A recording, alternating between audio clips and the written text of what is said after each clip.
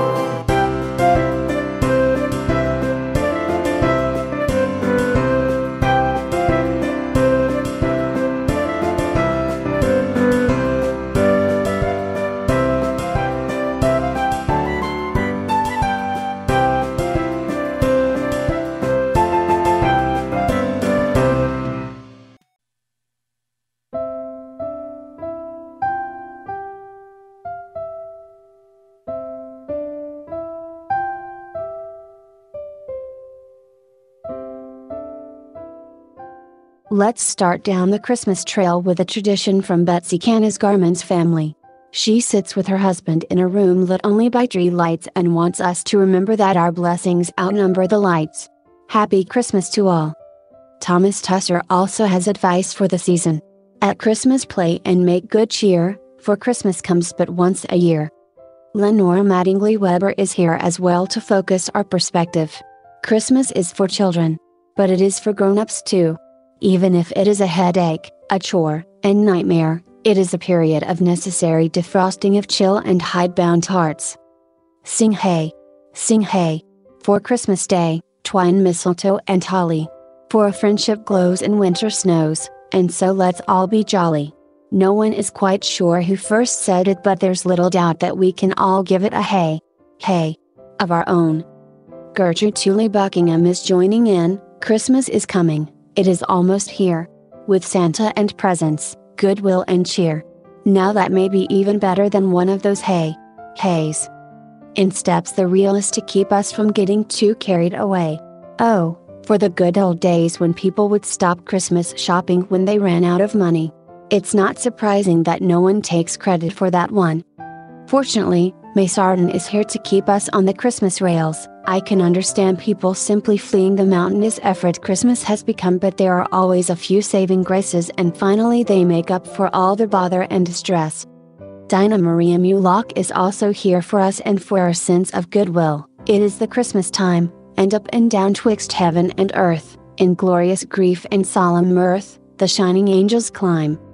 Fail not to call to mind, in the course of the 25th of this month, that the divinest heart that ever walked the earth was born on that day, and then smile and enjoy yourselves for the rest of it, for mirth is also of heaven's making.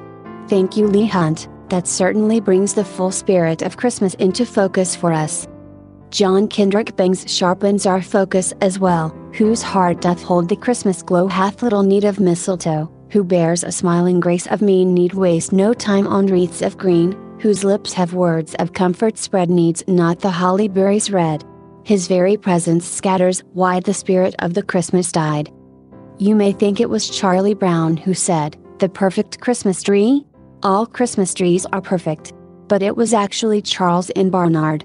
Even so, it's so true. Let's give Edgar Guest a chance to get in his 2 cents worth. At Christmas a man is at his finest towards the finish of the year. He is almost what he should be when the Christmas season's here. Then he's thinking more of others than he's thought the months before, and the laughter of his children is a joy worth toiling for. He is less a selfish creature than at any other time. When the Christmas spirit rules him, he comes close to the sublime. Whoops, that pesky author unknown is butting in again with another dose of reality. Christmas is the season when you buy this year's gifts with next year's money. Eric Severide puts us back on track though, as long as we know in our hearts what Christmas ought to be, Christmas is. Bob Hope expands on the point, when we recall Christmas past, we usually find that the simplest things, not the great occasions, give off the greatest glow of happiness. D. D. Monroe is also on board with the sentiment. It is the one season of the year when we can lay aside all gnawing worry, indulge in sentiment without censure, assume the carefree faith of childhood, and just plain have fun. Whether they call it Yuletide, Noel, Weihnachten, or Christmas, people around the earth thirst for its refreshment as the desert traveler for the oasis. Okay, Benny Hill, go ahead. We know you are itching to remind the rest of us. Roses are reddish, violets are bluish. If it weren't for Christmas, we'd all be Jewish.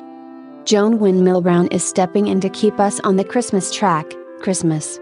The very word brings joy to our hearts. No matter how we may dread the rush, the long Christmas lists for gifts and cards to be bought and given, when Christmas Day comes there is still the same warm feeling we had as children, the same warmth that enfolds our hearts and our homes. Ada V. Hendricks knows about the essence of Christmas too. May you have the gladness of Christmas which is hope, the spirit of Christmas which is peace, the heart of Christmas which is love. Agnes Imparo knows as well, what is Christmas? It is tenderness for the past, courage for the present, hope for the future. It is a fervent wish that every cup may overflow with blessings rich and eternal, and that every path may lead to peace. Be merry all, with holly dress the festive hall, prepare the song, the feast, the ball, to welcome Merry Christmas. It sounds like William Robert Spencer is ready for the party. But J.T. Driscoll reminds us that there is much more to Christmas than the party. The glad greeting of Merry Christmas is a pledge of brotherhood. We are one great family. No wonder that Christmas is above all others the family day. A transfigured atmosphere of peace and love breathes around the home. The gifts and tenders of affection cement more closely the sacred ties of family life. The peace and love of this hallowed time shines like a halo around us. It goes with us as we hasten through the crowded streets. It brightens and cheers those we meet. There are no strangers on Christmas Day.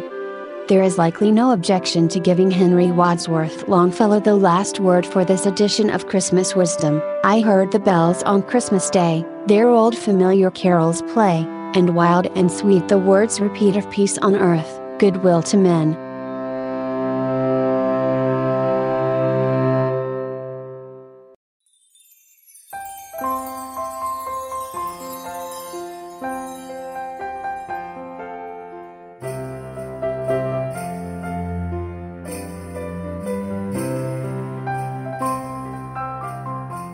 It seems fitting to initiate the conclusion of our Christmas wisdom with the thoughts of an anonymous philosopher who said, "The message of Christmas is that the visible material world is bound to the invisible spiritual world." Robert Lind, who is admittedly not a philosopher, said, "Were I a philosopher, I should write a philosophy of toys, showing that nothing else in life need be taken seriously, and that Christmas Day in the company of children is one of the few occasions on which men become entirely alive. Pope John XXIII added, "Mankind is a great and immense family." This is proved by what we feel in our hearts at Christmas. Carolyn Wells is a little more down to earth with her perspective on gifts. "I love the Christmastide, and yet, I notice this, each year I live. I always like the gifts I get, but how I love the gifts I give." She followed up on her wisdom with, "Disblessed to bestow, and yet, could we bestow the gifts we get, and keep the ones we give away, how happy were our Christmas Day." P.J. O'Rourke lightens the discourse when he points out, "There is a remarkable breakdown of taste and intelligence at Christmas time. Mature, responsible grown men wear neckties made of holly leaves and drink alcoholic beverages with raw egg yolks and cottage cheese in them." Our 30th president, Calvin Coolidge, was again a bit more philosophical. "Christmas is not a time or a season, but a state of mind. To cherish peace and goodwill, to be plenteous in mercy, is to have the real spirit of Christmas." Robert Kirby is a little more practical. "No matter how carefully you stored the lights last year, they will be snarled again this Christmas." Deborah Whipp's nostalgia definitely has that ring of truth. "Like snowflakes, my Christmas memories gather and dance, each beautiful, unique and too soon gone." Ella Wheeler Wilcox knows about nostalgia as well. "When Christmas bells are swinging above the fields of snow, we hear sweet voices ringing from lands of long ago, and etched on vacant places are half-forgotten faces of friends we used to cherish, and loved we used to know." Vanessa Grimaldi said, "Santa Claus is believing in something greater, believing in something magical." But Dennis the Menace pointed out that the real question is whether Santa Claus believes in you. Charles Dickens said, "I have always thought of Christmas time, when it has come round apart from the veneration due to its sacred name and origin, if anything belonging to it can be apart from that, as a good time. A kind, forgiving, charitable, pleasant time." Margaret Elizabeth Sangster agrees, "At Christmastide the open hand scatters its bounty o'er a sea and land, and none are left to grieve alone, for love is heaven and claims its own." Irma Bombelt gets at the heart of it. "There's nothing sadder in this world than to awake Christmas morning and not be a child." Louisa May Alcott hints at the magic. "Are they Christmas fairies stealing rows of little socks to fill? Are they angels floating hither with their message of goodwill? What sweet spell are these elves weaving, as like larks they chirp and sing?" Neil deGrasse Tyson is here to make us smile. "Santa knows physics, of all colors, red light penetrates fog best. That's why Benny the Blue-Nosed Reindeer never got the gig." Once again, my dear people, Merry Christmas is here, with holly and mistletoe and its goodwill and cheer. With its joys and its heartaches, with its laughter and song, it comes as a reminder that time marches along. This reminder from Gertrude Tully Buckingham likely gets a too true from most of us. This from Jay Leno should have perhaps been omitted, but alas, the Supreme Court has ruled that they cannot have a nativity scene in Washington, D.C. This wasn't for any religious reasons. They couldn't find 3 wise men and a virgin. Let's just hope that Julia Peterkin's rumor has not reached your home. I hear that in many places something has happened to Christmas. That it is changing from a time of merriment and carefree gaiety to a holiday which is filled with tedium. That many people dread the day and the obligation to give Christmas presents is a nightmare to weary, bored souls. That the children of enlightened parents no longer believe in Santa Claus. That all in all, the effort to be happy and have pleasure makes many honest hearts grow dark with despair instead of beaming with goodwill and cheerfulness. It's clear that Ken Hubbard was once a child. Nothing's as mean as giving a little child something useful for Christmas. Madeline Morse helps us with perspective. Let Christmas not become a thing merely of merchants trafficking, of tinsel, bell and holly wreath and surface pleasure, but beneath the childish glamour, let us find nourishment for soul and mind. Let us follow kinder ways through our teeming human maze, and help the age of peace to come from a dreamer's martyrdom. Gertrude Tully Buckingham also is here to add strength to our perspective. It matters not what the custom may be, for Christmas is loved by you and by me. Yes, the years may come and the years may go. But, when December wind doth coldly blow, we all, I guess, are just children once more, and we plan our gifts, as we did of yore. That unknown author is still here to make sure we are still smiling. 3 phrases that sum up Christmas are peace on earth, goodwill to men, and batteries not included. Speaking of batteries, Bernard Manning said, "I once bought my kids a set of batteries for Christmas with a note on it saying, 'Toys not included.'" PJ O'Rourke is back with this. Christmas begins about the 1st of December with an office party and ends when you finally realize what you spent, around April 15th of the next year. Kin Hubbard might as well get a chance to join in. Next to a circus, there ain't nothing that packs up and tears out faster than the Christmas spirit. JLW Brooks had what is all we need to know. Keep your Christmas heart open all year round.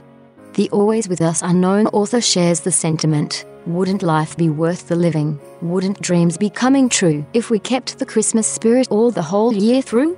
Let's hope we hear Irving Berlin's message along with the music. I'm dreaming of a white Christmas, just like the ones I used to know, where the treetops glisten and children listen to hear sleigh bells in the snow.